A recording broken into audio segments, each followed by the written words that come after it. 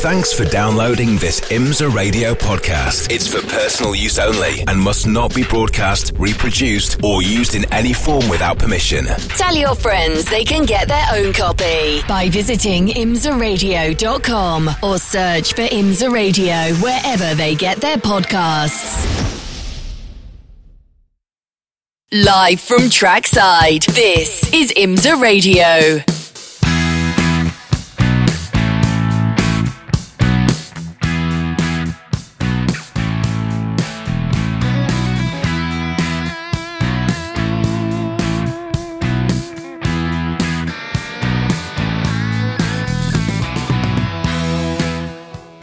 Hello everybody and welcome along to our live and exclusive coverage of the early sessions of the IMSA WeatherTech Sports Car Championship here at the 61st running of the Rolex 24 Hours of Daytona. We're up on the 5th floor. It's IMSA Radio with Jeremy Shaw and Peter Mackay with me, John Hindhaugh, and in the pit lane it'll be Nick Damon and Joe Bradley. On the clock we have 1 hour and 30 minutes. Plenty of running last weekend, including qualifying. We'll get you up to date on all of that. But we are starting the official practice for the weekend's big race and the opener of a very important season in 2023. It's the dawn of the new GTP era for IMSA, and it's all live here on IMSA Radio.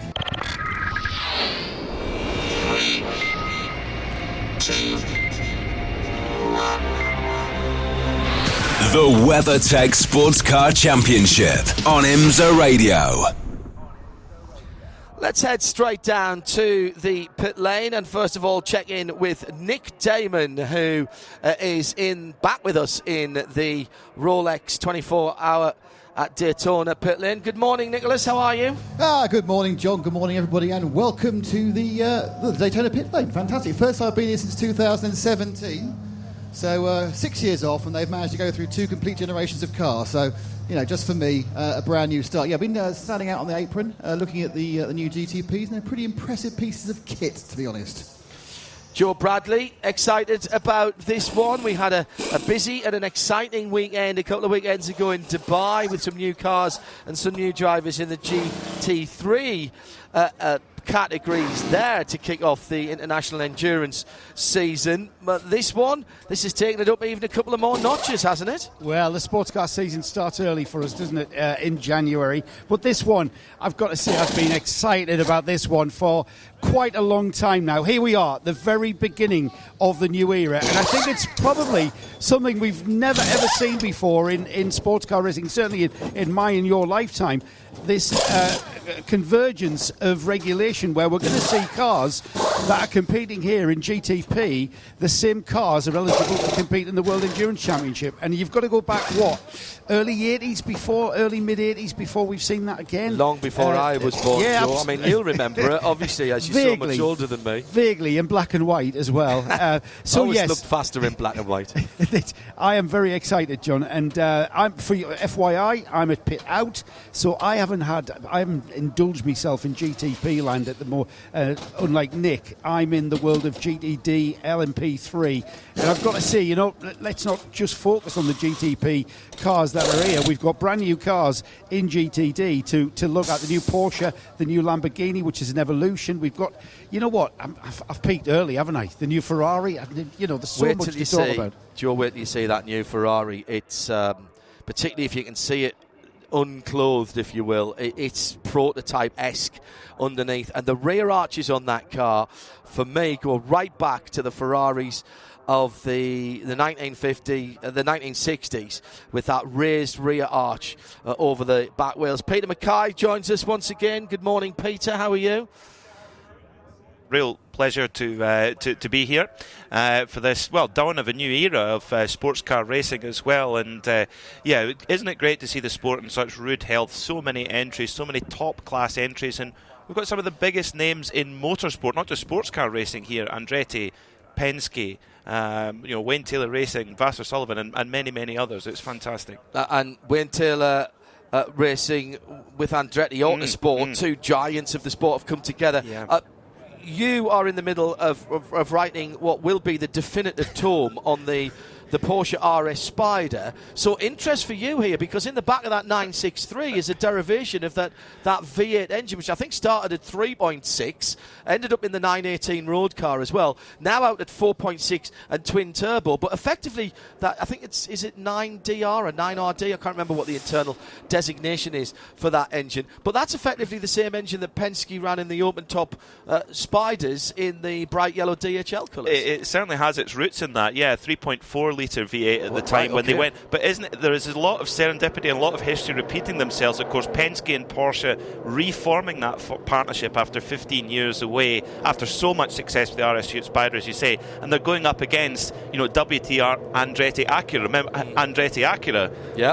This is a rivalry, that's sort of reviving, which is great. So yeah, that engine is it's amazing. It's very typical Porsche, taking a base concept and just developing it as well, and they do that obviously in their GT cars.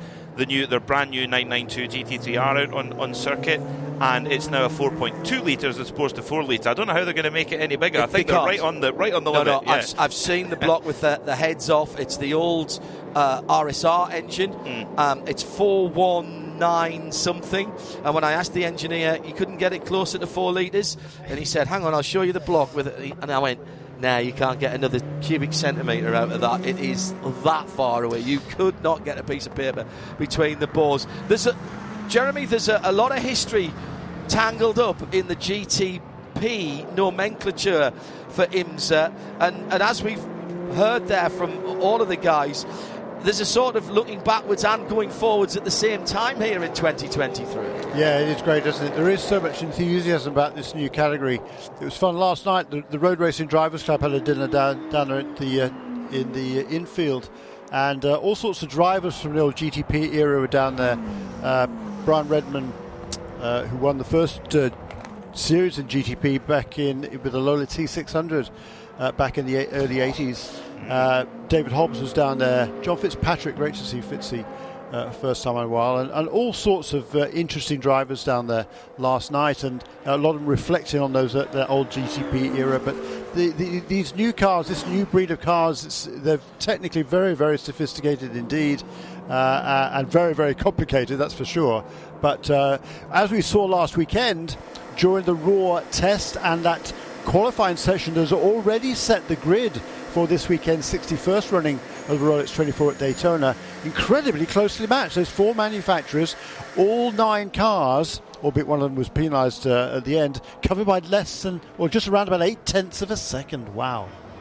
Michael Christensen drafted in from Porsche GT to now Porsche prototype. Nick Damon is down at the Porsche Penske Motorsport pit. Michael, you've had a whole weekend of running a few days ago. You've done qualifying. What more work is there to do for the team?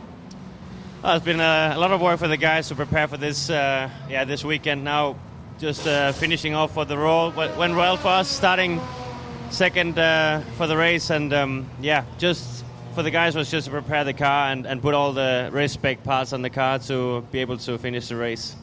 I mean, how worried are you, or say how worried are all the GTP runners about reliability? I mean, I think you've done a 30-hour test, haven't you, at Sebring? Yeah, we did a 36-hour test at Sebring in October. For sure, we had small things to improve during that test, but also after. But I'm quite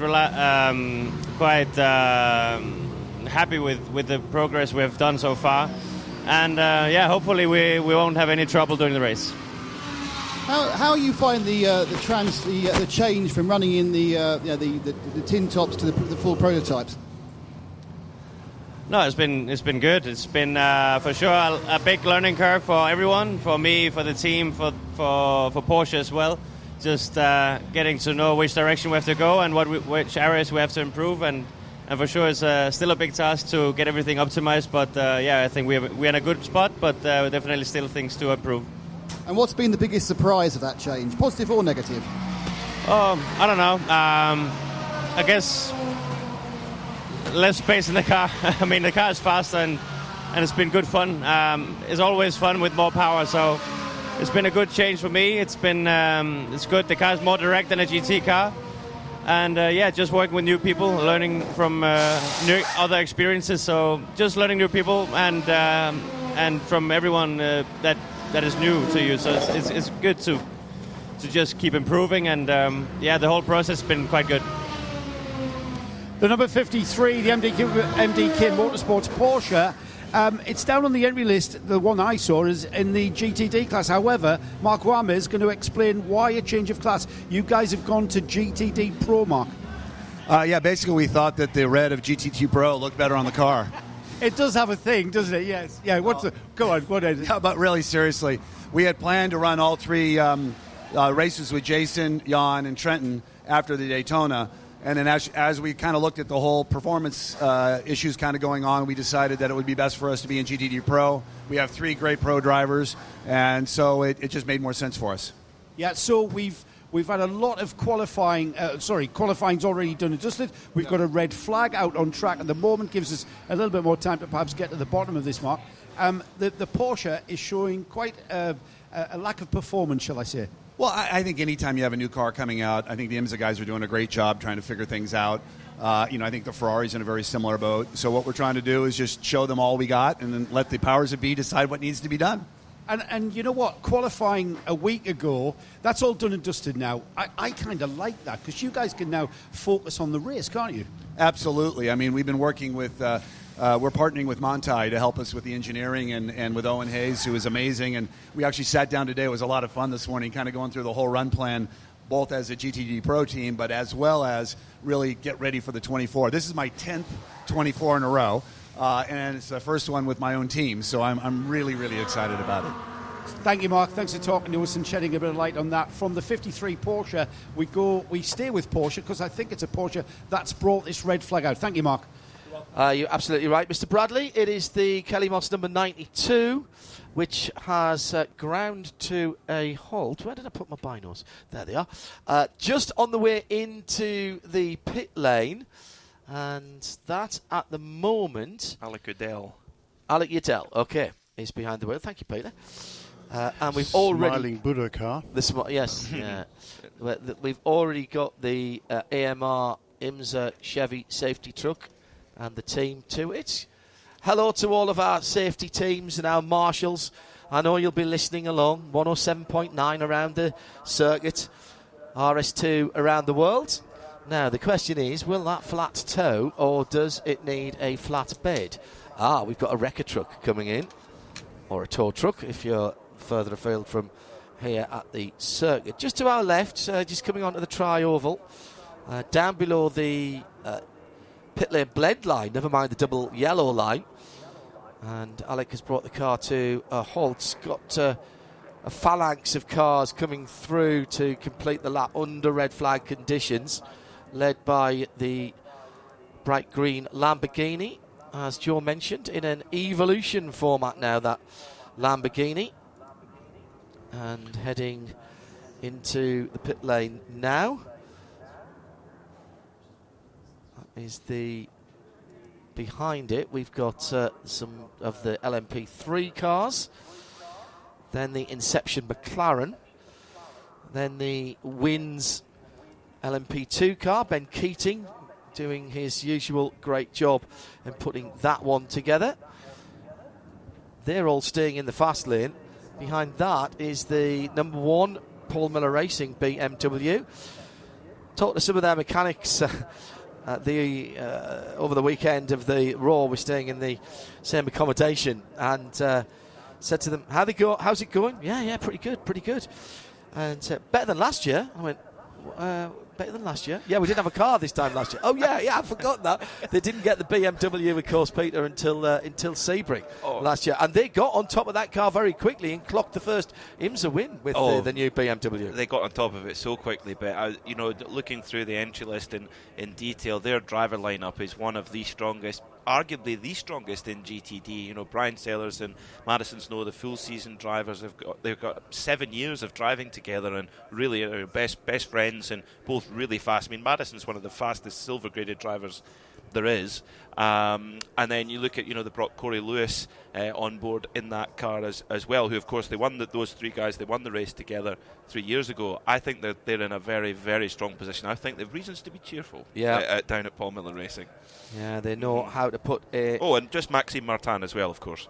Just chuck him in for good measure. Max Martin, who I think at the moment, the full Bathurst entry list is due out. In fact, it may have come out overnight. Haven't worked out the time zones yet.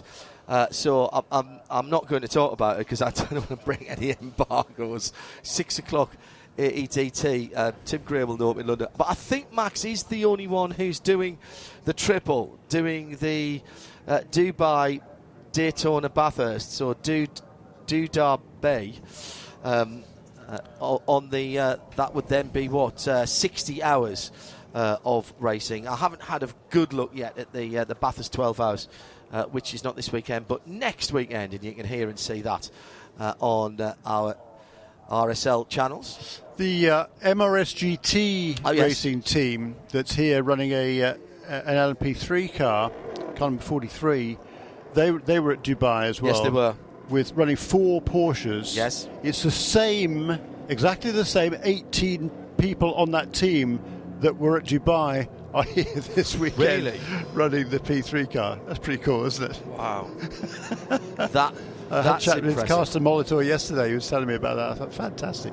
That's enthusiasm. It's a really good group of people down there. And tell you what, that's a stout driver lineup for new to the prototype ranks. They ran just the final round of last year's German Prototype 3 Championship, did that MRSGT team. And for here this weekend, they've got 4 silver drivers. One of only 2 cars in the LMP3 field is running all silver drivers, no bronzes, and nothing above that either. It'll be James French, Guillaume d'Oliveira, James French from Wisconsin, Guillaume d'Oliveira from Portugal, Sebastian Alvarez from Mexico, lives now in London, and Daniel Frost from Singapore. That's going to be a stout lineup.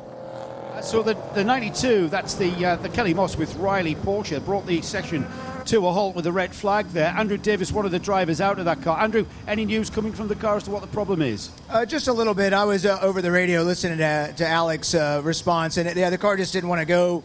Maybe a fuel issue or something. We've got fuel in it, but just something that's not getting the fuel to the bits that need it. So he tried to limp it in, but it finally stalled out on us. So we'll pull it back to the garage, plug it in, see what's going on. And these Kelly Moss and Riley guys are doing a great job, so we'll get it back out there shortly. I mean, it must be really frustrating, all the drivers here in their suits ready to go. But you've been around this game for so long, Andrew. It's just part of the game, isn't it?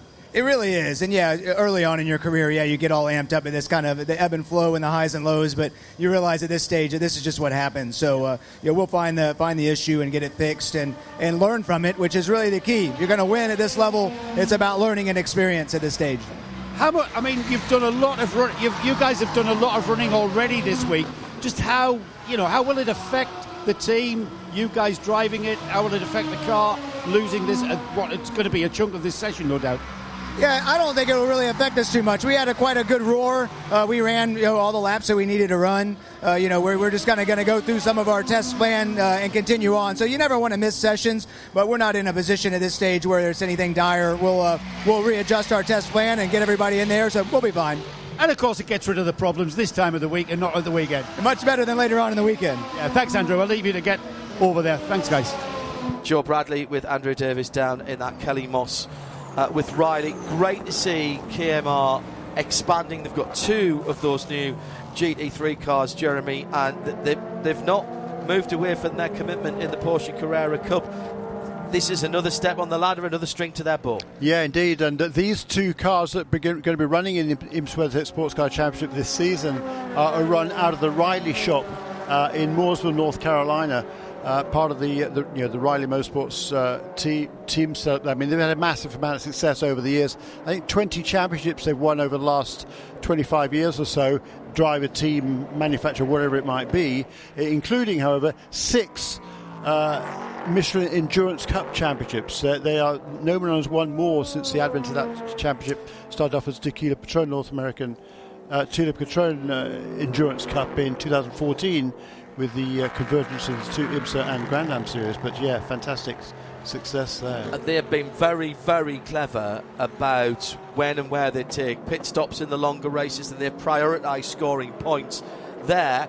It's a trophy at the end of the season. It's a championship. You can say what you like about it, but, you can't take that away from them. Well, no, absolutely remarkable. They've had so much success there. They won 4 in GTD. They won the last 2 in LMP3 as well. And so, Bill Riley and the boys and girls there are going to be super busy this weekend. They're also running in the VP Racing Challenge last weekend. They ran a couple of LMP3 cars in that, plus one of the Porsches as well. So, there's a huge amount going on there in that combined Riley and Kelly Moss organisation. Let's go straight back down to the pit lane, where Nick Damon has spotted one of our favourite Kiwis, Earl Bamber. He has done the double, or will do the double, from Dubai and here at Daytona. I don't think he's racing at Bathurst next weekend, though, Nick. Earl, a couple of weeks ago we were chatting to you in the Salon of Dubai. Now it's the Salon of Daytona. Congratulations, you got 4th overall in Dubai. Are you happy with that? Ironically, to be honest, we're a little bit disappointed with that. We had 3rd place in the bag there, and we were fighting against WRT, and we lost out on a yellow there. But it was a great performance by the team.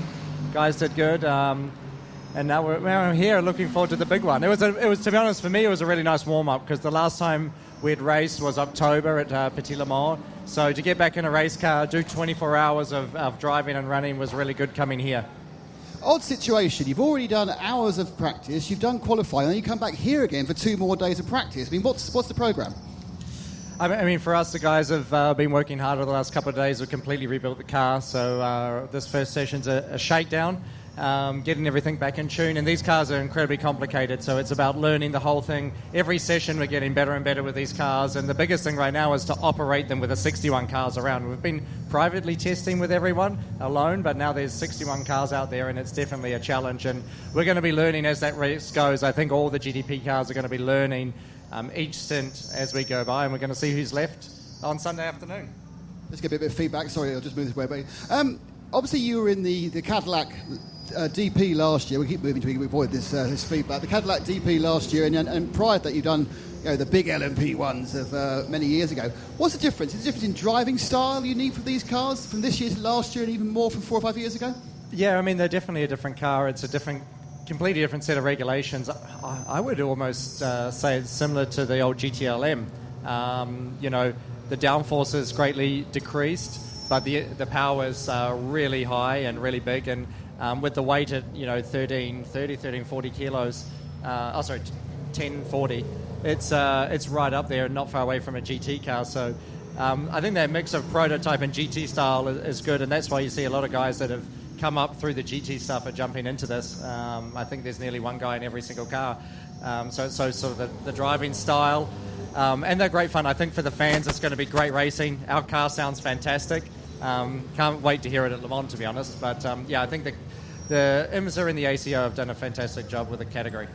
The LMP2 class will, as ever, be one of the most competitive classes here at Daytona this year. I'm seeing a lot of familiar faces in unfamiliar places. I'm down at TDS for the number 35 LMP2 entry. It's the Orica chassis of the TDS car. Josh Pearson, who's a familiar name. Josh, last season it was all about you being the youngest driver here, the youngest driver there, but now you're just part of the furniture now, aren't you? We see you everywhere. Yeah, I definitely think last year was an experience.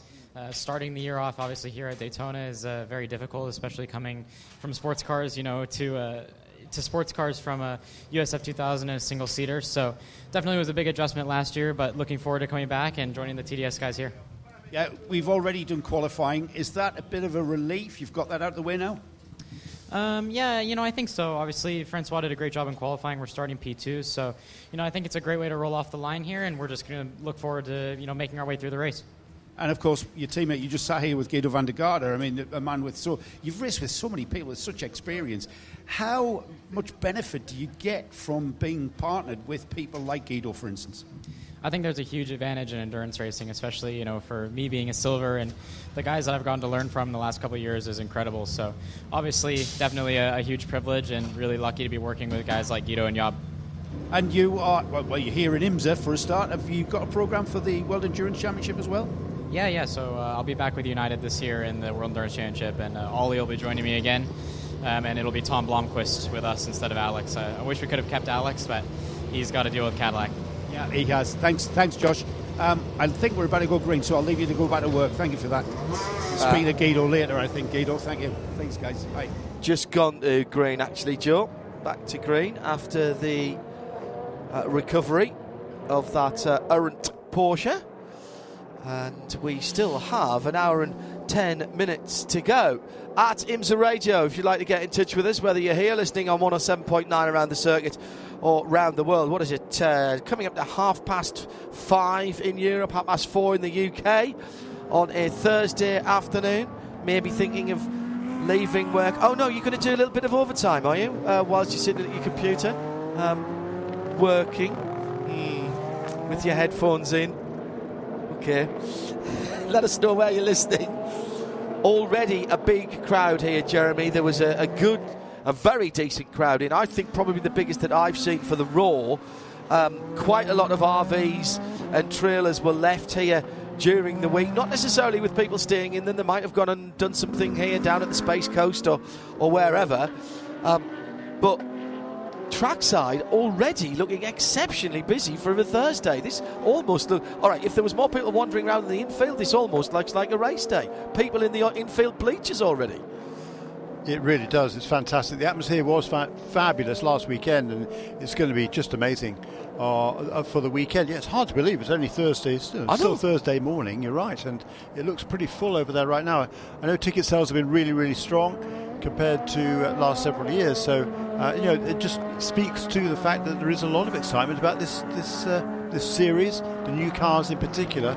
But it's a full field here, 61 cars, as we saw them all lined up on the pit lane before they went out for this practice session. There's not much room on pit lane. It's going to get fairly busy down there, but it is a very, very strong field indeed. She, I think, worked out it's 20 feet pit lane space per car, which is one of the smallest, if not the smallest, amount of room that we have had. Joe Bradley's been looking at that towards pit out, Joe. It's going to be right. Okay, yellow flags during the race. We split the field, so GTs and prototypes are different, and so there will be a little bit of room because we haven't got all the prototypes and all the GTs together. But green flag pit stops, you might be coming in as a prototype with GT cars either side of you, and put your team manager hat on. You're going to have to work with the people either side of you, aren't you?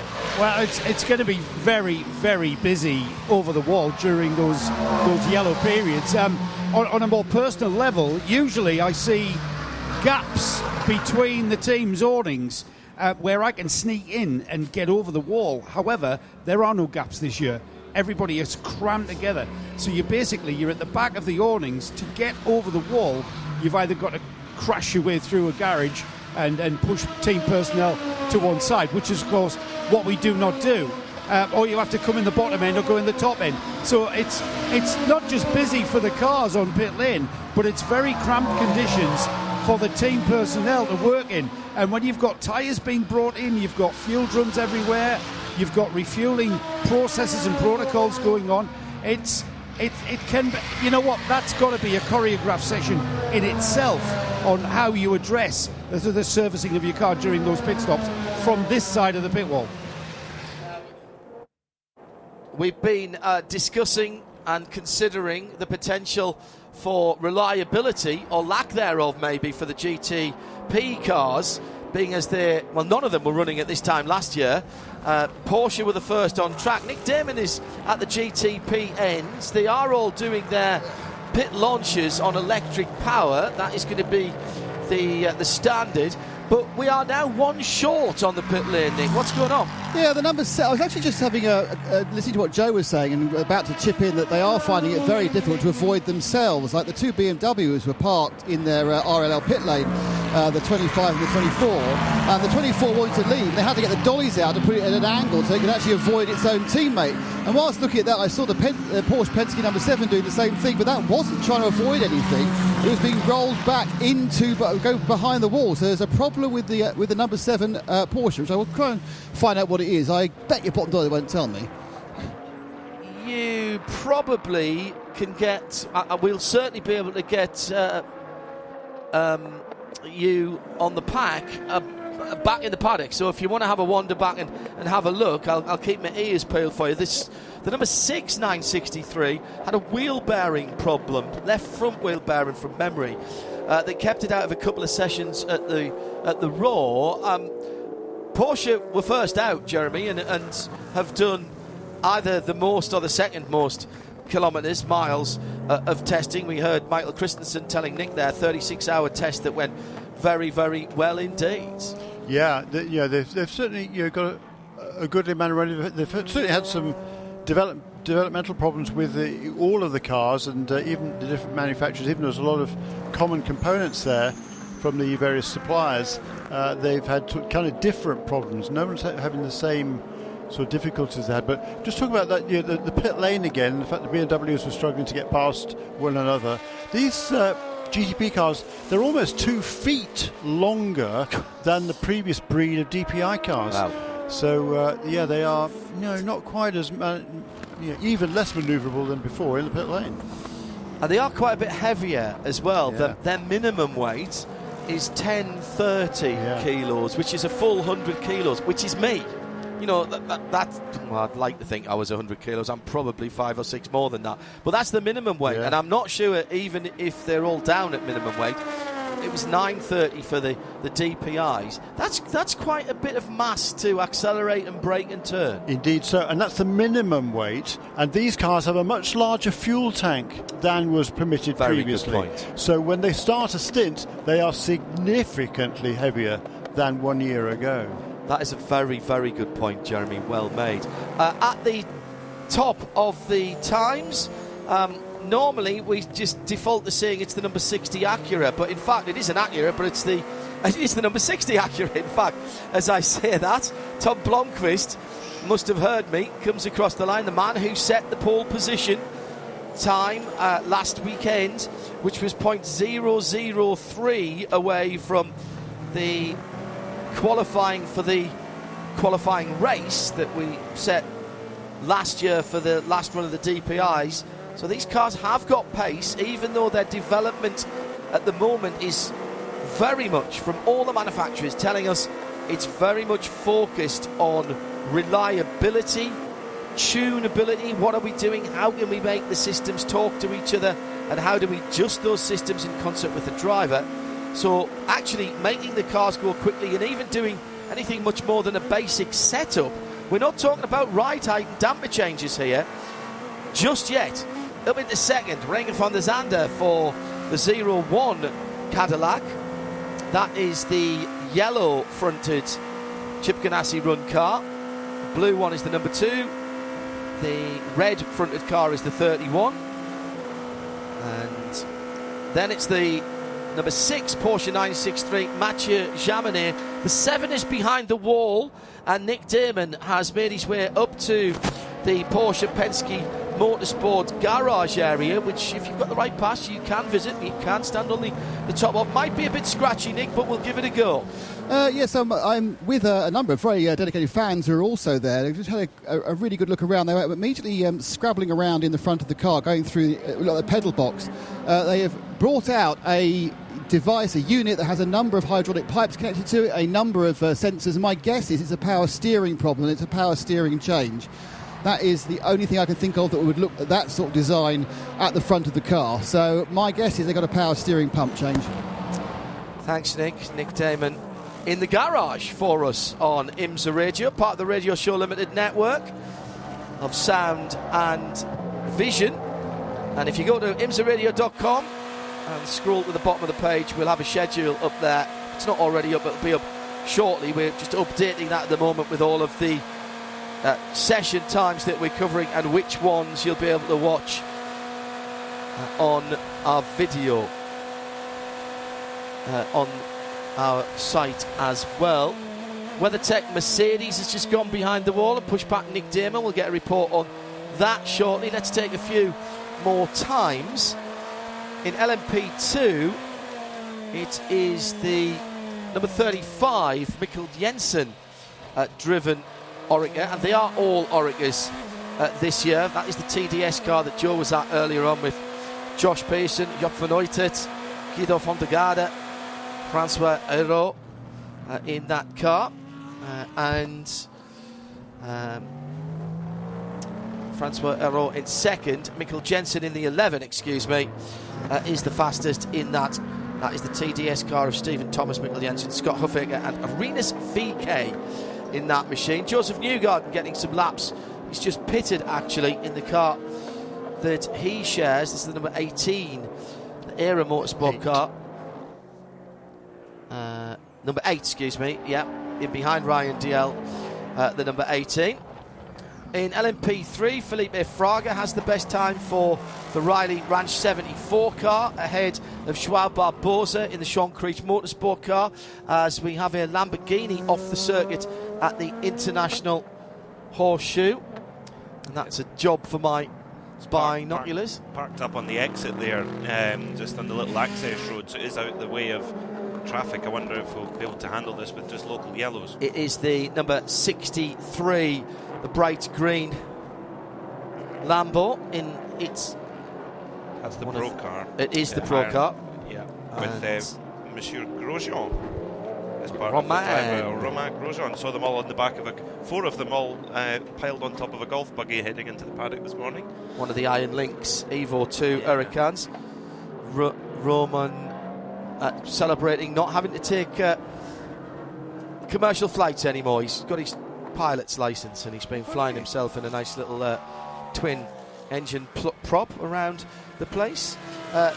In GTD, it is the AM, or at least the GTD standard, shall we call it that, Lexus, the number 12. Aaron Telitz has brought that car at the pit at the top of the times, the 57 win with AMG GT3. Russell Ward in second. Andy Lally for the number 44, Aston Martin Vantage GT. Then the best of the pro cars is the other Lexus, Jack Hawksworth. Red flag for the recovery of that Lamborghini. Yeah, he's just a little bit too far along. He's not quite out of harm's way. Was it Caldarelli behind the wheel of that car, Jeremy? Was it? Yeah. Thank you. And who's second in GTD Pro? Oh, that's Ross Gunn. 2 Aston Martins with Hugh Plum in one of the TGM cars. And in third and in fourth is that 63 car that has stopped. I'm going to salivate over some old Porsches on the infield while Joe Bradley is down in the pit lane. Where are you, Joe? I'm in LMP3 land, where Tiemann van der Helm has just brought in the JDC Miller car. That's the Deccan, the number 85. What's it like out there? I know this session's been truncated quite, 3 times now, isn't it? That must be frustrating. Yeah, it's for sure. It's a bit frustrating. We have every time we're at red flag, and then we have like 2 run laps, and then we have to come in. Luckily, we improved a lot in the weekend, and the team worked hard for that to have a good setup for now, and I think we're getting there. And are you guys looking, having qualifying's out the way, you guys are now purely looking at race setup, I would think? Yeah, for sure. We're looking at race setup and have a good setup for all 4 drivers to do the race stable and don't have as less problems as we can have. Now, the LMP3, not the fastest car, not the slowest car, so you're very busy, not looking forward, but also looking back. Yeah, it's a bit busy. We have to look in the back and also on the front, but it will be fun for the race. I think we're going to go do. I mean, you stand a good chance. There's a great team around you. These guys just waiting to get their hands on a new Porsche GTP, but all focus on this weekend, I would think. Yeah, I think if we just stay on track and the team works well as always, then we will be fine. Thank you, Tim. Thank you. Joe Bradley and Nick Damon down in the pit lane. Is that Lamborghini has been moved. Nick Damon is watching not open heart surgery, but something close to it. Where are you, Nick? There's open car surgery on the 25 BMW, the LMDH BMW. They've elected not to do this in the garage, but they are taking a large number of small pieces off the left-hand side of the engine, ancillaries. A man is trying to run a new SDI cable. I recognise SDI cables, but they are kind of general communication cables. So my only assumption is that they've got a kind of electrical problem, which they're trying to sort by putting another wire in, and they have to undo various things to actually get the connection in. I could be completely wrong, but it's I've not actually seen this before, so I'm kind of rewire a car actually on the pit lane, but that's what they're currently doing. They're running the brown cable from the left to the right-hand side of the... is it actually connection to the radio? I don't know. I think they're trying to get... I think it's a signalling issue. I think they're trying to get more signal from the car in some ways. They're not getting the telemetry, or they're not getting the radio, and they're actually running a new cable and looking at the bottom end of the electrical connection. So it's an electrical issue, but I think it's something to do with telemetry and connection rather than the engine going broom. Thank you, Nick. You might notice as well on the number set. By the way, it's Tim van der Helm's birthday today. He is the ripe old age of 19. Keep an eye out around the circuit for the number 70 car. You will notice, certainly they had it on the outside. I know they've got it on the inside now as well. The Inception, was it the Inception Racing McLaren? My other car is a Porsche. No, that's the JDC Miller car. Their LMP3 car. Yes, I thought because they're waiting on their delivery of their... I thought it was, sorry, yes. Got the wrong number given to me there. Yes, the JDC Miller LMP3 machine. As they wait, that's quite a good little placeholder, though, before they get their Porsche 963 delivered. Yeah. Talking of birthdays, by the way, it's Alex Riberas' birthday tomorrow, another one who's 29. The following day, Tommy Milner has a birthday. He's not 29. And day after that, race day, David Pittard will turn 30 halfway through the race. So, kind of cool. So he starts off in his 20s, and this is such a tough race. He starts off in his 20s and finishes in his 30s. Exactly, he's 10 years older, yeah. The situation on Porsche Customer 963s, by the way, we're going to have Thomas Loudenbach, who's the man at the head of Porsche, in the booth, I think sometime today, probably the nighttime session, so we can ask him about this. The last I heard, and we'll get an update on this, was probably the end of April was what was being aimed for. That was possibly a little ambitious, was what Thomas was saying, but we'll get the update. That would mean for the WEC, no Sebring and no Spa for the Hertz Jota Porsche, and for here in IMSA, then the issue would be, I suppose, would you want to debut your brand new Porsche on the streets of Long Beach? Well, that's the middle of April. No, so it's going to miss that. You're right. Absolutely, yeah. Probably miss one after that too. So we'll get something, an update on that with Thomas Loudenbach, who, if you haven't heard Thomas speak before, real character. You'll absolutely love him. He's one of us. He's a proper enthusiast, and that will be later on today. I think I've just been told 3:20. Okay, I thought it was the nighttime session, but we'll speak to him later on this afternoon. Just under an hour to go, Jeremy, and we've almost got all the classes sorted out. The GTDs, as we saw in the Raw, very little to choose between a GTD car and a GTD Pro car, and neither should there be, because it's only the drivers that determine which category that they go in. The BOP of those cars within those subclasses are exactly the same, and in fact for qualifying we will have GTD cars at the front of that starting group. That's right, yeah. The top three were all non-pro cars, and it's been pretty much that way throughout the Raw, and again here this morning the top three cars are all non-pro cars. Only fourth place is Jack Hawksworth at a 147.1. Certainly curious.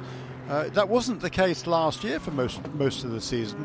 So I'm not sure what's going on there. Just talking about we've so far now with one extra car just completed lap. We have 53 cars have completed a flying lap or have turned in a lap time. So there's still a few that have not. It's now 56 cars have actually completed a lap now. So there's only 5 that haven't. The 5 that haven't set a representative time are the number 7 and number 25 GTP cars. We've already documented those two.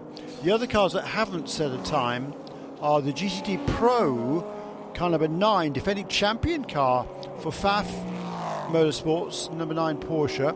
Also the number 79 Mercedes has not yet been out there on the racetrack. And in GTD, the car that had a problem very, very early on, the Smiling Buddha Kelly Moss with Riley Motorsports, number 92 Porsche, has not set a time. But there's a couple of cars that have just within the last few minutes got themselves onto the timing charts. Little issue for the Arrow Lamborghini. This is the number 78 car.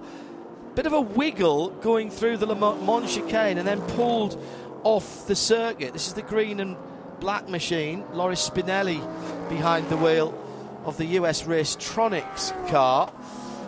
He's back out onto the circuit, but clearly Loris wasn't happy with that. One of the cars that Jeremy mentioned there was the number 25 BMW. Hasn't turned a representative lap. Nick is down at the RLL BMW team. What's going on, Nick? I'm down with Nick early. I mean, I think the clue is that you've got a load of new spark plugs going in, so I take it's a misfire. Yeah, to be honest, I'm not quite sure what's going on completely. Obviously, there was a bit in the data that I didn't like, so I guess it's precautionary changes for now. But yeah, we'll see. Hopefully we'll get running shortly and we'll be able to get some good mileage in. I also noticed you're running some wires in your car. Have you got some telemetry broadcast issues as well? No, I think that's just for the intercom over the top, so we can speak directly to the pits without pressing the button. So anyway, where do you feel this car is? Obviously in time it's been 3/4 seconds off in qualifying, but do you feel that's not where it is in race pace? Race pace wise, I think we'll be closer. Obviously we've still got some work to do. The Acura looks very strong in particular, but yeah, I would like to have thought we were closer than that, even though 7/10 is a relatively big margin with the way the car's driving at the moment. I feel with a few small changes we'll be able to at least halve that deficit quite fast. Are you looking now to find time with setup changes or with hybrid engine electric changes? To be honest, it's a combination. These are such complex cars. I think if you can get everything working in unison to the maximum of the capabilities, that's also going to give you free lap time. We know some of the other teams have done some very long reliability tests. What's the longest run this car's done in testing? I wouldn't know because I haven't been to all of them, but I would say, we had a 24-hour test. We didn't complete it all, as has already been said. But we've done definitely easily over 12 hours, and then a short break and then some more. So this car, I'm sure, will be able to do the 24 hours. Whether it's with or without problems, we'll have to see. But I think the whole field are the same, judging from what I've heard from other manufacturers. We'll have to see how the race goes. Thanks, Nick. Hey, make it. Cheers. Yeah. The 63 Lamborghini it's kind of associated that. It's easy to say that, the 63 Lamborghini. This weekend, however, it's with the Iron Lynx team. And when you look at the driver lineup in that car, Andrea Caldarelli, Mirko Bortolotti, Roman Grosjean, who's perhaps quite new to GT racing, but Jordan Pepper teamed with a very strong driver lineup. You guys must be relatively confident. Yeah, I think the driver lineup's not a question at the minute. And as well as our car, I think so far through testing we've been really solid. I think the car is balanced really well. We're super happy. We're just struggling, pretty much in a straight line. There's no lies about it. But I understand, obviously, it's a new car for IMSA, so they're probably playing on a bit of the cautious side. But if it stays this way, we've got an incredible team on strategy. And, IMSA, anything can happen. There's so much involved other than just pure raw pace. A lot is about strategy. A lot is about driver management, everything like that. So, very excited and very proud to be a part of such an amazing lineup with such a good and prestigious brand. And as you've seen in the past, I think Lamborghini's shown their success. They're the only manufacturer in the GT category to do 3 wins in a row, so it's pretty impressive. I think the car, Jordan, has just had a problem, but you've got no cans on, so you're probably maybe unaware of that. Have you had any information regarding that? No, I know there was an issue with Andrea. He was busy doing a long run, and there was some small issue, so he stopped. I know the boys have taken it back to the garage. I'm not quite sure what the issue is. I'll obviously hear about it later because I didn't have a radio on. But from what I understand, they shouldn't be too long before they're back again, and then we can finish the rest of the session. It's not ideal because this week of the race, you're really preparing for the race. We really want to get some good long runs and some good data. Obviously, the car is very new for the team. It's their first race with the Lamborghini, so it's really important. And it's the Evo 2, so it's super important for us to collect data. But I don't think it'll be too long before we're on track, and luckily the other cars are running relatively smooth, which is good. Thanks, Jordan. The car that Jordan was running last year, Jeremy, not going so well at the moment, the McLaren. No, that was just shown as having some sort of incident somewhere on the track, or going slowly at least, so not quite sure whether it's got back to the pits. Brendan Arieb has shown at the wheel of that car. It's currently pretty well placed, however, 4th fastest in GTD, 6th overall out of all the GTD cars. One of the Pro cars has just moved up to 2nd overall in GTD, if you like. That's number 64 car. It's the team TGM Aston Martin. Owen Trinkler has turned a 147.010 to be top of the list in GTD Pro. Owen's taken to that car pretty well, hasn't he? He did the lion's share of the work over the Raw weekend and qualified the car. He's had nothing but praise for Tom Ferrier and the team who are running that car. For the moment, that's a one-off in the WeatherTech Sports Car Championship. No doubt that they are looking for a good result here, but they have transitioned their GS activities, Peter, to Aston Martin as well, which might tell us something about the future plans for Ted Giovannis Motorsport. But you can't fault Tom Ferrier and what TF Sport have achieved with Aston Martin as a brand over the last few years. Effectively, as Aston have wound down their works team, TF have more than picked up the slack. I think they have, yeah. I think that's a great way to put it, actually. And they've still got some. Aston Martin are backing it up from a driver point of view. I mean, you look at the drivers like, Nicky Thiem, Marco Sorensen, Johnny Adam, Darren Turner. You've got some great drivers that you can place in customer teams, but I think TF, certainly in Europe and in the World Championship, they've done so much work, and they've really got the results on the board. Coming over here to IMSA, they're up against a very big rival within in Aston Martin, and that's Heart of Racing. I was looking at the Heart of Racing cars this morning, one in GTD, one in GTD Pro, and I think them doing the double in those two classes is not out of the question, because they are just on a roll as well. So that's coming to IMSA, though, coming over the Atlantic to take on the best over here. Tom's been wanting to do an extended programme over here for a while. As I say, it's a one-off for Ted Giovannis and all of his drivers, all of the drivers who are split between two cars in Michelin Pilot Challenger in the one car here in the WeatherTech Championship. We wish them all the best, and we're halfway through the session as we started with 90 minutes on the clock, 42 and a half minutes still to go, and we have 7 of the 9 GTPs at the top of the shop. Jeremy Shaw. We do, and those other two, still the number 7 car and number 25, not yet turned representative lap times. 1:35.665, the fastest time in this session, set by the pole-winning car and pole-winning driver Tom Blomqvist. Number 60, Meyer Shank Racing Acura ARX 06. At 1:35.6, a good bit off the qualifying time from last weekend, which was a 1:34.0, but 1:35, low 1:35s was the regular top times during the sessions, and I'm expecting, talking to various engineers down the paddock, and they're looking at probably 36s as race pace, which I think everybody can do. But 1:35.6 the fastest in this session so far, just a tenth of a second ahead, less than a tenth of a second ahead of the number 01 Cadillac, and that time set by Renger van der Zande.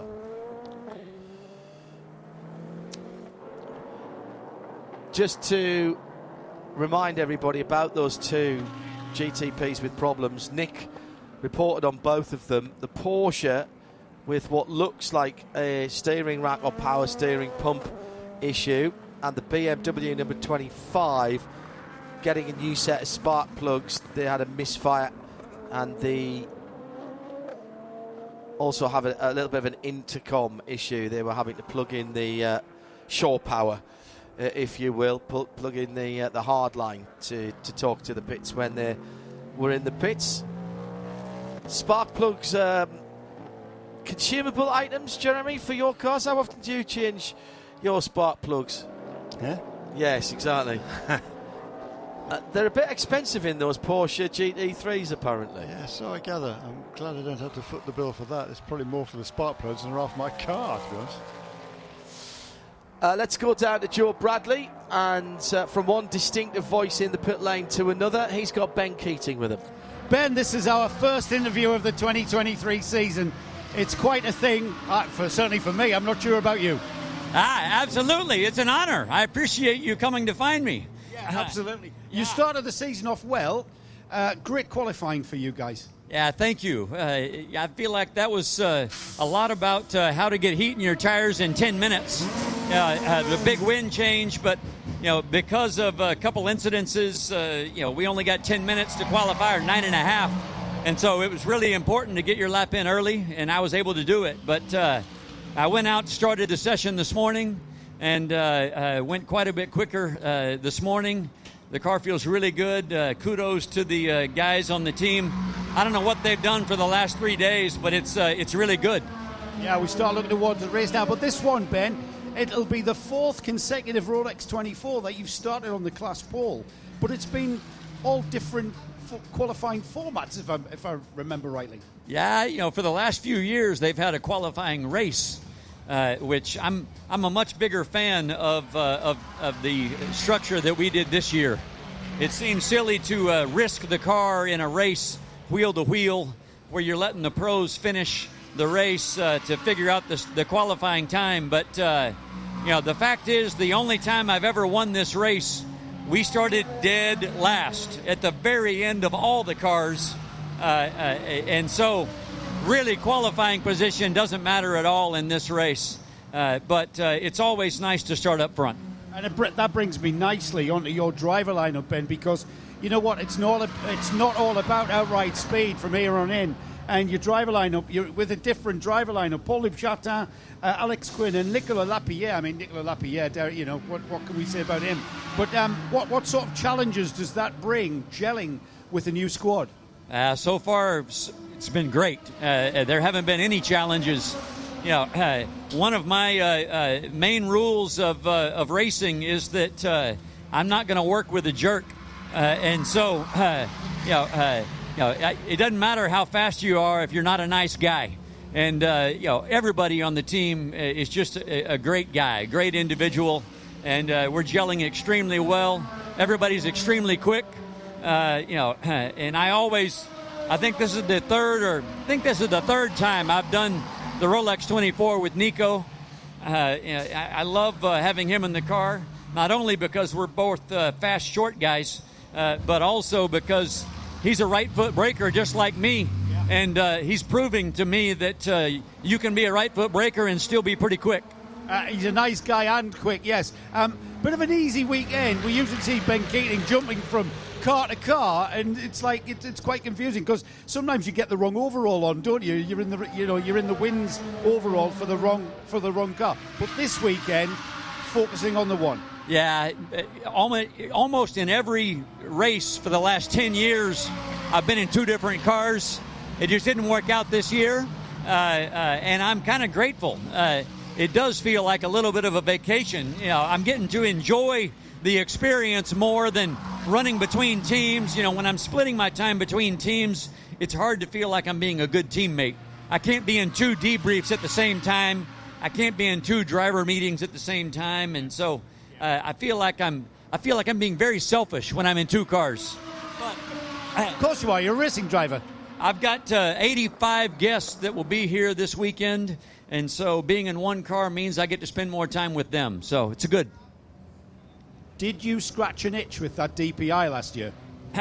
I loved the entry in DPI last year, and I love working with John Church and JDC Motorsports. I hope that there's an opportunity to do that again in the future. Well, how fantastic would it be to see the Wins colours, the Wins livery on a GTP car? I'm just going to plant that seed now for you, Mr. Keating, and I'll come back to you later on that. Okay, we'll see how that goes. I'll have my order in for the diecast right now if that's a John Church 963 in Wins livery. Oh yes, please. Oh, going back to the Wins 962s. Exactly.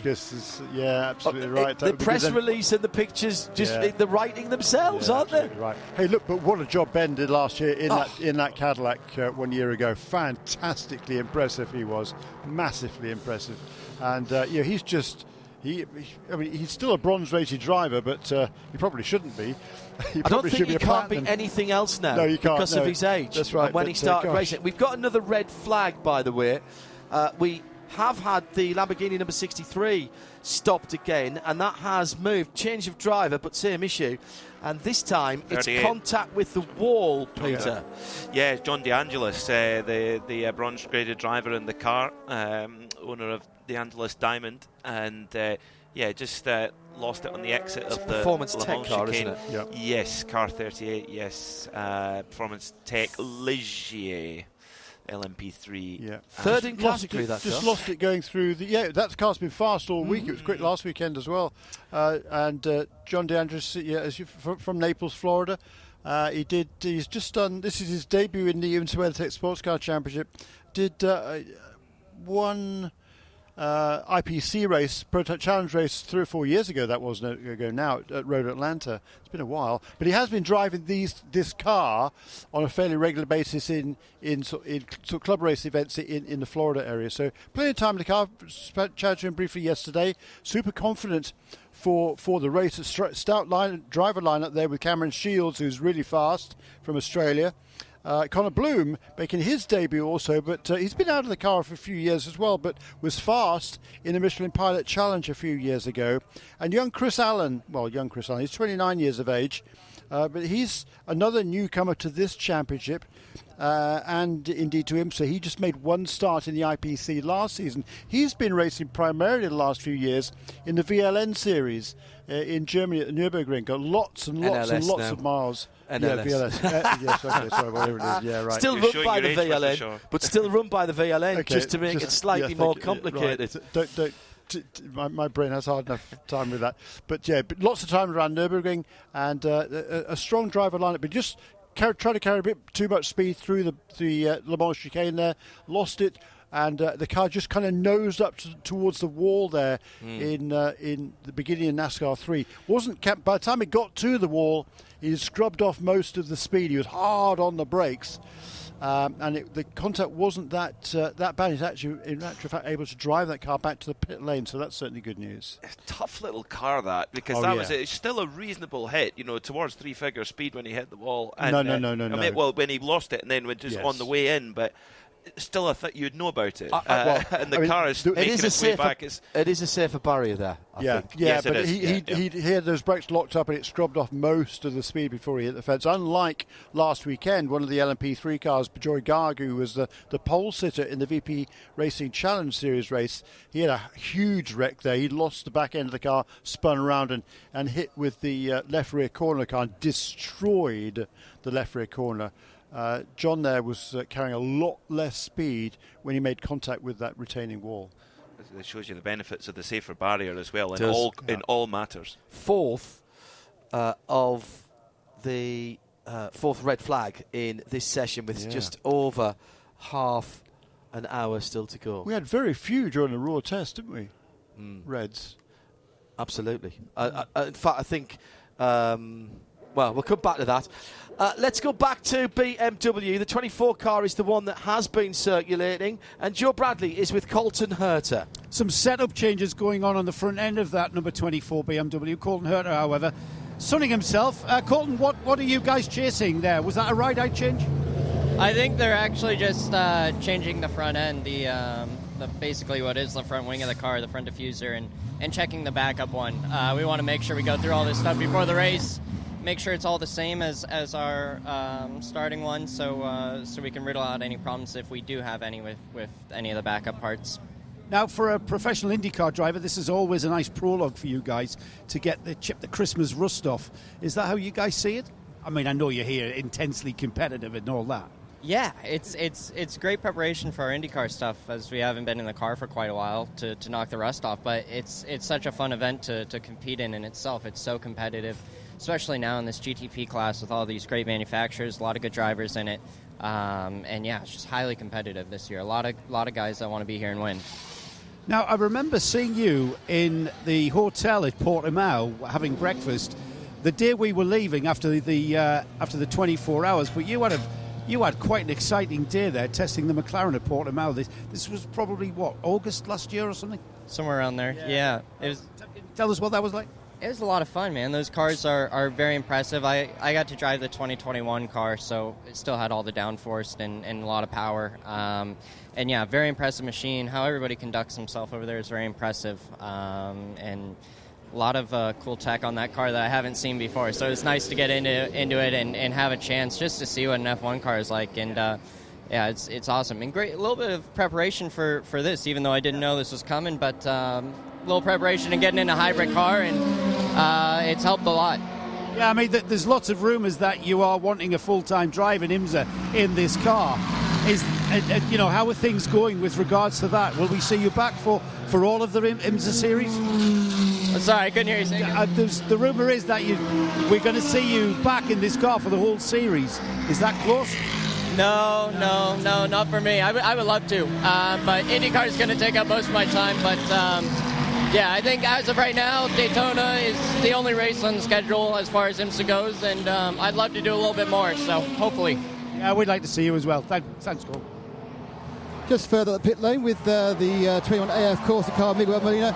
Miguel, the debut for this beautiful new 296. How different is it from the predecessor? Well, actually, yeah, we have the new car here. We have a lot of things to sort out yet, but I think we will gonna be ready for the big race. I think it's going quite good so far. Car feels good, but as I said, a lot of things to get used to it and to sort out, because as a new car is still some job to do.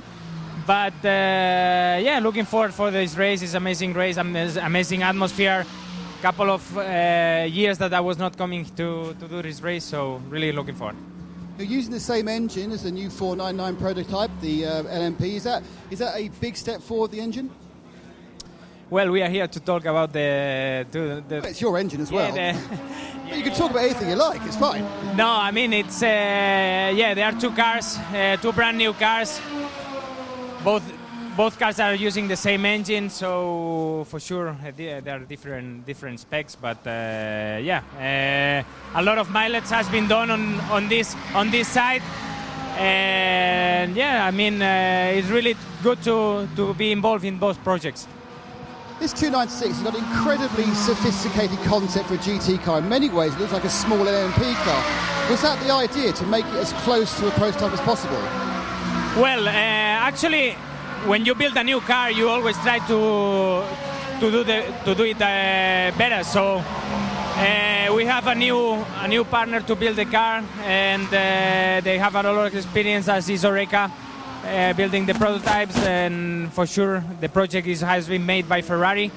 But the car looks really good, really fast, and it's also easier to work for the mechanics. Great, thanks, Miguel. Now back up, about 70 feet to you, John. Yes, thank you, Nick. Up on the 5th floor. Down from Ferrari. The 25 BMW GTP car has gone out and back in again. It still seems that we've got some Porsche problems. The 7 was behind the wall and is now back. No, that's the Whelen car, excuse me. The 31 Whelen Cadillac is out. So they were looking at the number 6 963 as well. Been one or two changes at the top, and there's Philippe Albuquerque who goes to the top for the WTR Andretti Acura, the Konica Minolta car, ahead of the 02 which was Earl Bamber who set that time. Richard Westbrook now in that car. There's 2 tenths between those. 1:35.3, so still a second and a bit away from the fastest time we saw at the Raw in last weekend. Tom Blomqvist, who set the pole time, is third for Meyershank Racing with Curb Agajanian and their ARX 06 Acura. That's the 60 car. Then the 01, the yellow-fronted Cadillac at Renger van der Zande.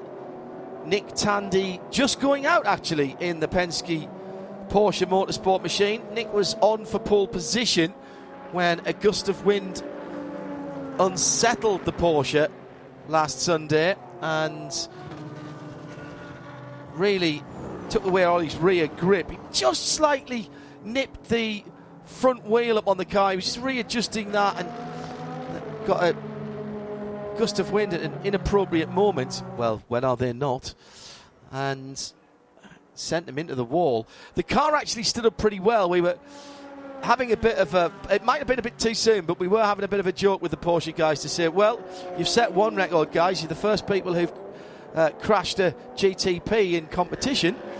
And they were very quick to come back with, yes, that's what we were going for. We'd planned it all along. Of course it wasn't, but the car stood up pretty well. Yes, there was some suspension damage, but it was mainly bodywork. Nick was able to drive the car back to the pit lane. So, not what they wanted out of that, Peter, as we've got a Porsche, the 57. This is the GTD Winwood car. Off. Now, that has had contact with the wall. I think at turn 6, is that? Just going back onto the... No, turn 2.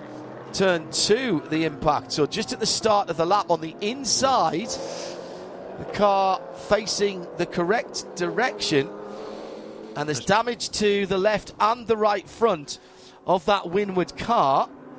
And Kyle Kirkwood...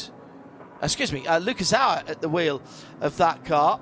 Fastest in this session. Remember, qualifying is done and dusted, so this is just a practice session.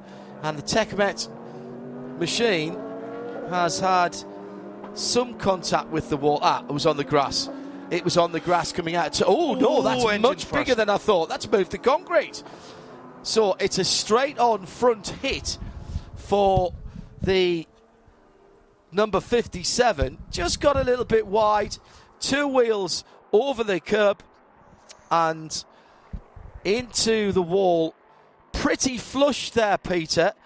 I'm not sure whether that's a good thing or a bad thing, but that was a very, very big hit for the 57 car, and that will cause quite a bit of work for the Winwood mechanics.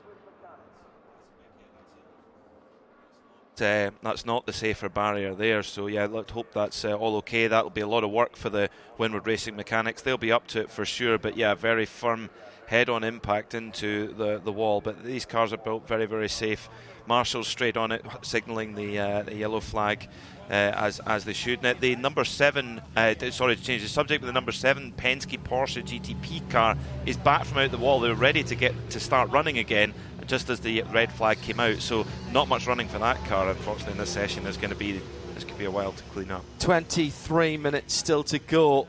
The driver's helmet is off, and our Chevrolet safety trucks and the AMR safety team, best in the business, with the Porsche Cayenne intervention vehicle, are already with Lucas Auer, and he's at least winded there. We'll give you a full update when we can. No point in speculating, but that was a very abrupt stop. It's not super high speed there, but basically there's no give in that concrete wall, and that was a very sharp stop indeed. 5th red flag in this first Rolex 24 Hours at Daytona practice of race week for the 61st running of the great race. Let's take this opportunity to hear from some more drivers. First, let's check in with Joe Bradley at a pit-in end of things. Yeah, I've got the number 23 Aston Martin. That's the Harter Racing team. Aston Martin just come into the pits. David Pittard has climbed out of the car, and I'm not sure whether Did you bring that car in because of that stoppage, or were you already coming in? No, red flag. So, yeah, box. Yeah. And everything up to that point, as part of the schedule, I would imagine, if you've jumped out and then give somebody else a turn. Yeah, I mean, Joe, our engineer, has been bang on the money. He called a lot of red flags in this first session. I think, just everyone's sort of prepped for this week. Maybe they've changed some components, which has caused some issues, or maybe the drivers have bottled up a bit of tension and aggression. They want to get back out on track. But yeah, I hope everyone can still make the beginning of the race. That's what we're here for. But yeah, back again. This time with Heart of Racing. Back with the Aston Martin again. Fantastic team. Big thanks to Ian James for having me along, and to be in GTD Pro, sharing with Ross and Alex as well. Two sort of almost veterans, really, you could say, of IMSA now. Mega. Really glad for the opportunity, and can't wait for Saturday to start. We were just saying off air there where the GTD Pro class, all right, there's not quantity, but we've certainly got quality, haven't we? It's going to be a bit of a fist fight. Oh, absolutely. We had a little group chat sort of before Christmas, and as every manufacturing team were sort of releasing the lineups and things like that, we're like, oh, wow, look at that. Oh, wow, look at that lineup, etc. So, I'm only in for the long races, but certainly Ross and Alex have got their work cut out to bring home the overall IMSA championship. It's going to be well earned, whoever takes it home, and yeah, obviously I hope it's Heart of Racing. Absolutely. Good luck, David. Thanks for talking to us. And qualifying might have been last week, but we've got Nick Dimon with one of our pole sitters. Yeah, with Nico Pino from the 33 Sean Creech Motorsports LMP3. Well, you won last weekend. What's the programme for this weekend? So, well, it's so far a pretty chaotic session. Of course, we are preparing everything for the race. Now, giving the guys some track time, getting everyone used to the car and getting a strong car for the 24. So, yeah, going through procedures, checking that everything is in place. And, yeah, so far happy with it. And let's see how it goes. First time I've had a chance to chat to you in the IMSA pit lane. Give us an idea of your background. What's your racing background? So, pretty much... been 10 years racing now since started 8-year-old. Last year racing in the LMS P2 in the championship was chaotic last race unfortunately for us, but yeah, now jumping into prototypes, it's pretty nice path so far. So, and obviously in P3 now, obviously you must be laying out what you want to do next. This race obviously first, but where do you see your career going? Are you now moving up into the sports car ladder and Le Mans the ultimate aim? So, of course, there's a lot of options now open. Now we are, of course, with Sean Craig now in the P3, focused now fully on this weekend, trying to finish what we started in a proper way. But, yes, a lot of things open now on the table, trying to go up on the categories and, of course, see how my career goes. You've raced open wheel, you've raced sports cars. The big difference, obviously, is open wheel, you set the car up as you want. Sports cars has to be a compromise. I mean, how do you find that? Do you like working in a team? Would you prefer to be the lone wolf? Well, of course, in Formula cars, you set up the car for yourself. In Formula or in prototypes and GTs, you have to compromise a little bit for all 4 drivers or 3 drivers, depending. But yeah, both ways I like it. I like working as a team. I like when everyone is collectively giving feedback and trying to make the car fast and helping each other. So it's 2 different concepts. Of course, this type of racing is really fun with a lot of strategy going on and, of course, a lot of teamwork. The 24 is a long race and demanding race. So, yeah, I don't have a preference if it's either formulas or prototypes. Unchanged car from last year and lots of running already. What work do you still have to do over today and tomorrow? So pretty much it's now going through procedures. We have a fast car. Now Joao put the car on P2 while he was running. So we know we have a fast car. It's just doing the things, having all procedures done, making sure there's no mistakes and trying to get everything set for the race. Nico, thank you very much indeed. Thank you. That's Nino Pinto, who... scored a very good pole position last weekend. Just a reminder that if you are tuned in, we've got just over 17 minutes still to go. Pole position was set for all of the classes, GTP, LMP2, LMP3 and GTD, I suppose, and GTD Pro as well, although they're mixed together. That they were all set last Sunday. If you didn't catch our coverage, it is available on imsaradio.com. There's video up as well on the official IMSA YouTube site, which you can catch up on as well. It's worth watching, even if you know what happened. there's unmistakable drama right throughout that. If you don't know what happened, I won't spoil it for you. You may well know who's on pole, but not exactly how it happened through the race. It's worth watching and or listening to, depending how much bandwidth that you've got. And you can catch up on that, as well as all the other sessions, which is building nicely, including the 2 free practice sessions this morning that we didn't broadcast to the world from MX5 and from MPC. That's all over at imsaradio.com. And we should have a schedule up there for the rest of the weekend shortly. We were just making a couple of amendments to that. I'll wait for Tim Gray to tell me that that's all been done and dusted.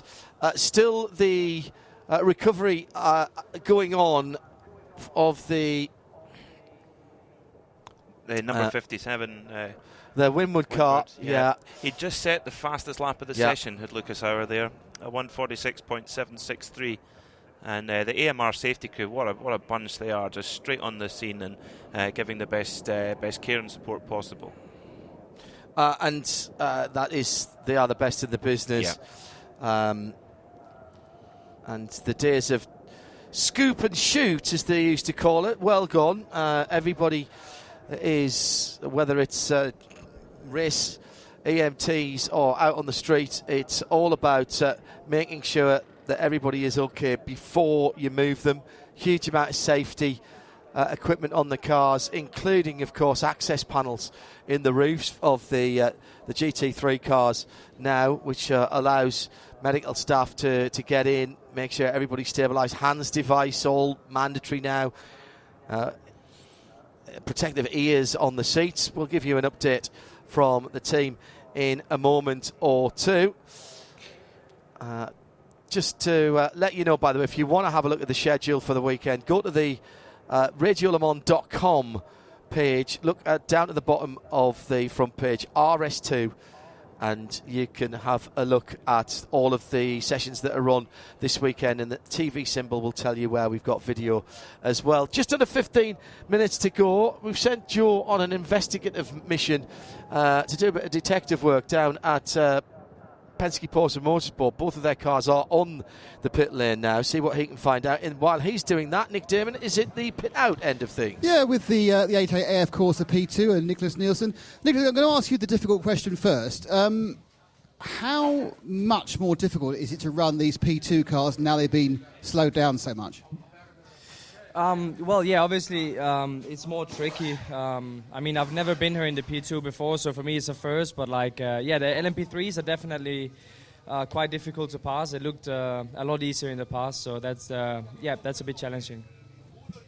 But on the flip side is that there's a possibility that a P2 car could win this race, because it seems very likely that a lot of the GTPs are going to have a problem. Yeah, I mean, we'll see. I think the chance is still quite small. I mean, I'm pretty sure they will be quite reliable in the race as well for the GTP. So we will see. First of all, I think we will focus on our race, our class, and try to do the best we can. And then we will see what happens for the rest. What are you concentrating on in these sessions when they're actually running? Obviously we try to get the setup right. Focus mainly on long runs now since the quali is already done. Just to do some fine adjustments on the setup and try to prepare as good as possible for the race. Thank you, Nicholas. And now down to Porsche Penske Motorsport, Dane Cameron and Nick Tandy with our own Joe Bradley. It's the Dane and Nick show then, isn't it? Yes, Dane, I'll start with you. All I can say is there's a lot of tinkering going on the cars, which I think you would expect in sort of, the brand new cars, brand new regulations. But you being a racing driver, no disrespect by this, but are you guys sort of in on what's going on exactly? Yeah. Well, I mean, we're not very bright, obviously, but I didn't say that. It's just tinkering a bit for the weekend, more or less. It's a bit colder than it was last week, and now qualifying is obviously out of the way from last week, so that was dividing a bit of our time through the roar, and now it's fully focused onto the race and making sure we have the best piece possible. Now race parts, all these types of things. So checking some boxes and making sure we're happy before race begins. It'll be here before we know it. So Nick, is I say tinkering. Are you guys now focusing on tuning that car for a 24-hour race? I mean, I love this qualifying being last week because it gives the team and you guys a chance to completely and utterly focus on the race. It does. Obviously, well, in our case, there's some race bits that have been put on the cars over the break from the Raw to this first practice session. So this is basically a run-in of a shakedown of the bits that have gone on. It's not full spec race stuff. There will be some other parts changed probably overnight or tomorrow. So there's a bit of this, making sure that everything that's gone on the car ready for the race is okay. The 7 had to go back to the garage and just sort a couple of bits out, which is not unusual. But we're just kind of trying to get the thing to handle nicely for a stint, which it's not easy. Because there's so much power that goes through the rear axle. The energy in the rear tyres is quite high on all the LMDH cars. So, kind of figuring out where we want to be, whether you want to be quick at the start, quick at the end of a stint, quick on a double. So we're still learning. And I mean, is that something that you guys chat about as drivers? Is that something that you, with your engineers, come to a decision on how you're going to do that? Yeah, I think with the engineering team, I think for the three of us, we're all certainly on the same page. I think for what we're looking for, which is good. We don't have any rogue opinions, which can happen. So, we're still just learning so much about the car and what it takes and, what tools we have in our toolbox to address some of these issues and what's the best way to do it, so with the minimal compromises. So we're certainly on the same page, and we're just trying to make best use of our time. It's unfortunate it's been a bit of a messy session, which cuts down on the time. But, we'll see how we go. Dan, this is probably not the only time I'm going to ask someone this question. What's the general comparison between the new GTP spec car and the DPI from last season? Yeah, it's a fair bit different. As we saw in qualifying, the lap time, I think, will pretty quickly be fairly close in the ballpark of DPI, but you make that lap time in a much different way. We have so much more horsepower now. It's a bit more of a dragster. It's a bit more free lap time in a straight line because the weight has gone up with this regulation and the downforce has gone down. So it's not quite as quick through the corners as we were in DPI, but it's humming along pretty good in the straights, that's for sure. So it's getting there, and I think as this package and as this class is going to evolve, it's going to get quicker and quicker and quicker. So we saw such a big evolution through DPI, through that refinement, and we're only just scratching the surface of these. So it's pretty cool to see how quick we already are and know there's a lot more road ahead of us in terms of performance still to come. Nick Tandy back in a prototype. Nick, is it something you prefer to be going for the overall win rather than just the class win? I mean, I want to race the coolest cars for the best teams against the best drivers. You're doing that, man, aren't you? Yeah, I mean, I was lucky to do some real good racing over the past, a few seasons, and now it looks like this category and this kind of this new era of racing is going to be cool. You've got these awesome cars and these teams and manufacturers racing in GDP, so. Yeah, it's good to win a race outright, but it's always I've always wanted to have great racing and develop great race cars as opposed to just be in a class to win an overall. But now we get to do both again, so it's fun to be back. And you, of course, won a race overall in a GT car back at Petit. I can't remember what year, but you must be delighted to be back across here in the United States. The weather's better, isn't it? It's not too bad today, is it? It's not going to get cold like it was last year. Well, hopefully not, no. This is the thing. But, I mean, we hope that the weather is good for the weekend. It looks pretty good. Daytona is notorious for changing temperatures. But that's one of the beauties of this event and endurance racing in general. You never know. You've got to deal with different stuff. So we're ready, I think. We're looking forward to it. It's great to talk to you guys. Really thank you. Appreciate that for that bit of insight there. Bit of insight into the number 6 Penske Porsche there, John. Yeah, very good. Wheel bearing problems last weekend. Still not full reliability from the GTP categories. At the front of the field, it's 19 laps completed for the number 10 Konica Minolta Acura. 13 laps for the second place Cadillac, the 02 of Cadillac Racing, and that's the blue-fronted car. Number 60 Acura, the pole-sitting car. Tom Blomqvist, the pole-sitting driver He's done 14 laps. Only 6 for the 01 Cadillac in 4th position. Nick Tandy's Porsche, well, actually they've done 20 laps. I think that's probably the most of any of the GTP 22.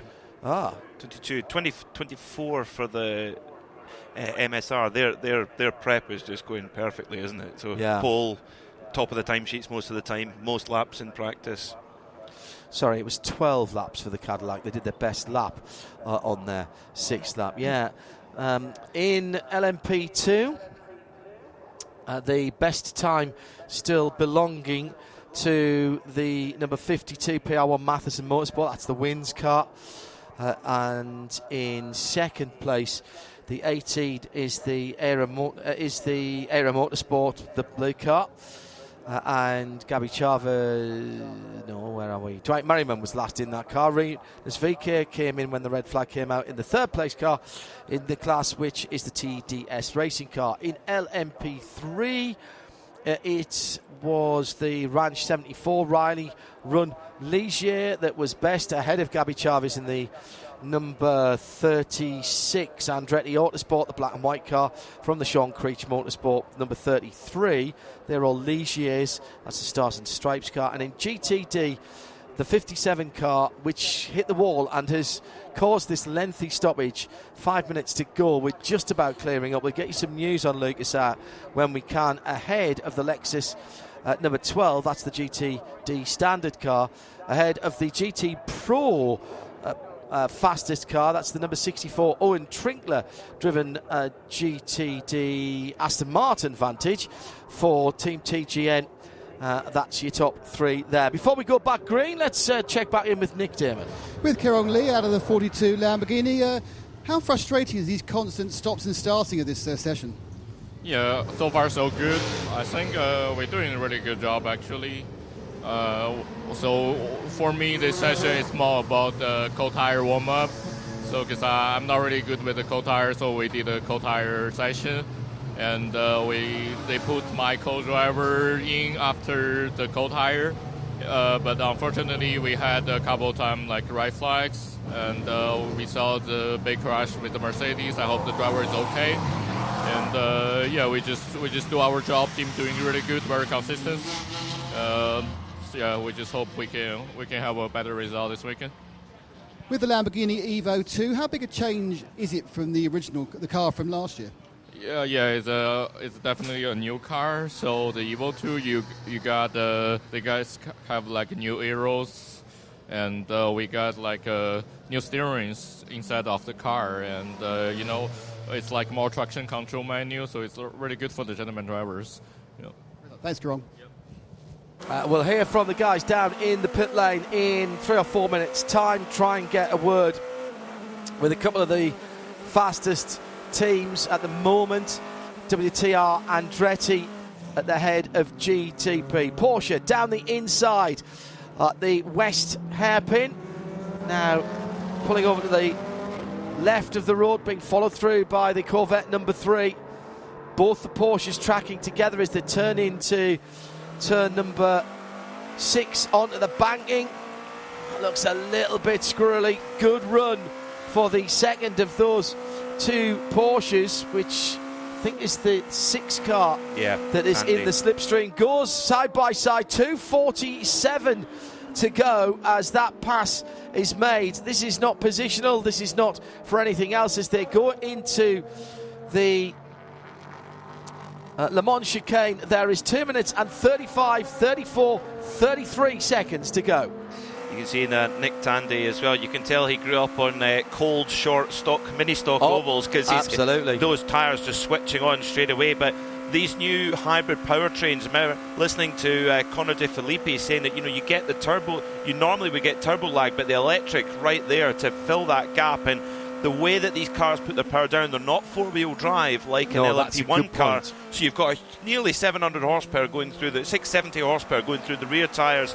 And when they're cold, and at the moment, we've got a lovely sunny day. When we get to the cool of the night, those GTP drivers are going to have to be on top of it. We have low temperature compound and high temperature compound from Michelin for qualifying and for the race. The first time, or for this leading up to the race. The first time they are going to be allowed to use those low temperature compound tyres will be this evening in night practice. We do have a darkness session tonight. If you're here at the track, don't plan to be away from the track. Don't make a dinner booking.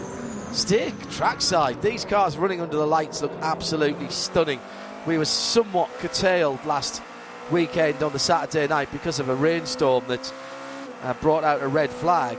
Amazingly, lots of people stayed on and kept their cars running as it dried up. It was fantastic to watch. It's due to be dry this evening. As far as temperatures are concerned, 17 degrees in the air and 13 Celsius on the track. That translates, for those of you here at the circuit, to, let me just flip my screen so I can't do it in my head, 99 on the track and 63 in the air. So that's the Fahrenheit version of that. So that's toasty for the Michelin tyres, I would say. I'm not sure that we are going to need the low temperature tyres on that track. 22 seconds to go. It's interesting, John, that the two Acuras, the number 10 WTR Andretti Konica Minolta car and the Meyershank Racing Machine, both very content not taking these last 6 minutes of the session and just rolling back to the garage. That's the sign of a team, or two teams, with a lot of confidence heading into this race. But so many of the crews, I'd say at least 80 or 90% of the crews out just getting those last 5 minutes in. Every last bit of track time is really valuable. Actually, surprisingly so, John, how many people took those last 5 minutes to get out there and get those few laps in. Checkered flag being readied and now waving, and across the line the bright yellow Lamborghini, one of the first to see that. That was the Claudia Schiavone driven number 19. Also the BMW Hybrid V8 of Augusto Farfus, the number 24 car.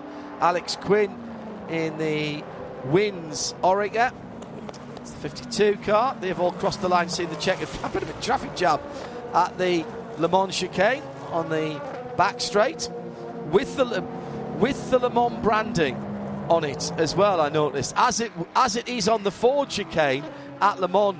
Now just waiting for a couple of cars to come to the checkered flag to see if there's going to be any major changes. Not a great session, it must be said, for the number 7 Team Penske Porsche number 7 car. Not an indicative lap time set. 9 seconds off the outright pace, only 5 laps set. So the later session 2 and session 3 later today, will be very important for that number 7 Penske car specifically. Well, the pole was set last weekend. We'll talk to the fastest people in this session in a moment. It's an Acura. Last weekend it was an Acura. Tom Blomqvist and the number 60 MSR Acura, fastest in every session in which they competed. And Joe Bradley is talking to the fastest GTP driver at Daytona. Tom, I know you guys are hard at work with regards to looking towards the race, but it must be a nice feeling knowing that you're going to start the race from pole position. Yeah, that's always fun. It's always good for the guys, and a good morale boost ahead of a very, very difficult race. But it's also kind of a nice omen, for the work that HPD, Acura, Oreca have all done, building this car and stuff, that we're able to light it up and put the thing on pole, which is great. So. But yeah, like you said, the work now is all focused on the race.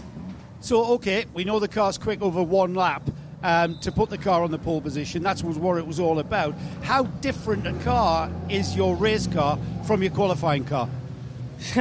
Honestly, not very different at all. We're very lucky in that we've got a good car, and it's kind of works in all conditions at the moment that we've driven it in, at least. So. Yeah, we're excited for the race. We're not really worried about the pace. Obviously the biggest concern for every single one of us is obviously reliability. But if there's only one way, we're going to find that one out. with Paul-Loup Chatin from the 52. Fastest in this session. Not sure how much that means with all the problems. PR1 Matheson, though, had pole last weekend. You're keeping that speed going. Yeah, the good point is that the car is very nice to drive. The team did a really great job during the last 5 days, and we'll go step by step. But yes, of course, it's always better to start the race with a good pace, like it looks like we have. But the competitors are really strong also, and we'll try to do our job, and let's see at the end of the week what we can manage to do. You have huge experience in P2. I mean, they keep changing it. Now it's a bit slower again. How you find these changes have made the car this year? It's even harder, to be honest. Because of that, we have to bring more minimum speed into the corner, and we also have to be very focused on the exit because we have less horsepower. So the exit is really important. So it's quite even harder, even if the car is less powerful, which is a bit strange, but it's part of the game, and we manage it. Paul-Loup, thank you. Fast in P2. Fast overall for WTR Andretti Racing. Well, down with Joe. Philippe Albuquerque. Philippe, some important conversation going on there with your tyre engineers. Can you let us into what the chat was about? Yeah. So basically, always cold tires and feeding information to Michelin. We are always learning. Now it's a little bit harder than it was last weekend. And learn about it. So tonight we will try the soft compound, which it goes into the night, which should be better on the cold tires. So we were just feeding information, and I had a funny moment. I wish I had like an onboard camera for everybody, but because on the out lap I saw, I think it was Alex Lynn on the Cadillac, he had a massive moment at T3. Teammate of yours, of course, isn't he? It was. So I was laughing in the car because he nearly went out at 30 kph. Like, he was super slow, but he saved it. He saved it. I was like, good job, Alex, but it was a massive moment. Wow, you guys have obviously got to be happy. Fastest in this practice session. It's going in the right direction, isn't it? Yeah. Obviously, it's good to be quick, but I think we are so much within the pack, and we could see at the qualifying, Acura has been the fastest, but then when it really matters, everyone is within 3/10. So I think everyone is just addressing their checklist, what to do, dress for the race. Obviously, I'm really happy with the car. It was a competitive lap time. I think it's very important as well, the traffic. Get a clean lap, which has been kind of chaotic, the track, with a lot of kind of people lost in the track with little issues. I was one of them actually one time with a little issue as well with the car in terms of reliability. But so far so good, but still, we are doing our own work and not really looking to the side. Thank you, Philippe. Thank you. Great stuff. Oh, it was a good interview. Joe Bradley and Nick Damon down on pit roads. And we'll hear more from them later on today. Well, your first opportunity to look at the 2023 field. Peter Mackay alongside me, John Hindorf, on the fifth floor. What do you make of that? Just very high quality when you look at the amount of top teams, top drivers that we have here. A little bit more of a chaotic session than I expected, to be honest. A lot of stoppages, some because of mechanical, unfortunately because of that incident with Lucas Hauer at the end there. We wish him the very best, but a lot of teams finding time in that session as well. Big gains. And I think we'll see more to come throughout. No qualifying to worry about. It's all about setup for the 61st running of the Rolex 24 Daytona. You'll hear all of the sessions live and exclusive here on IMSA Radio.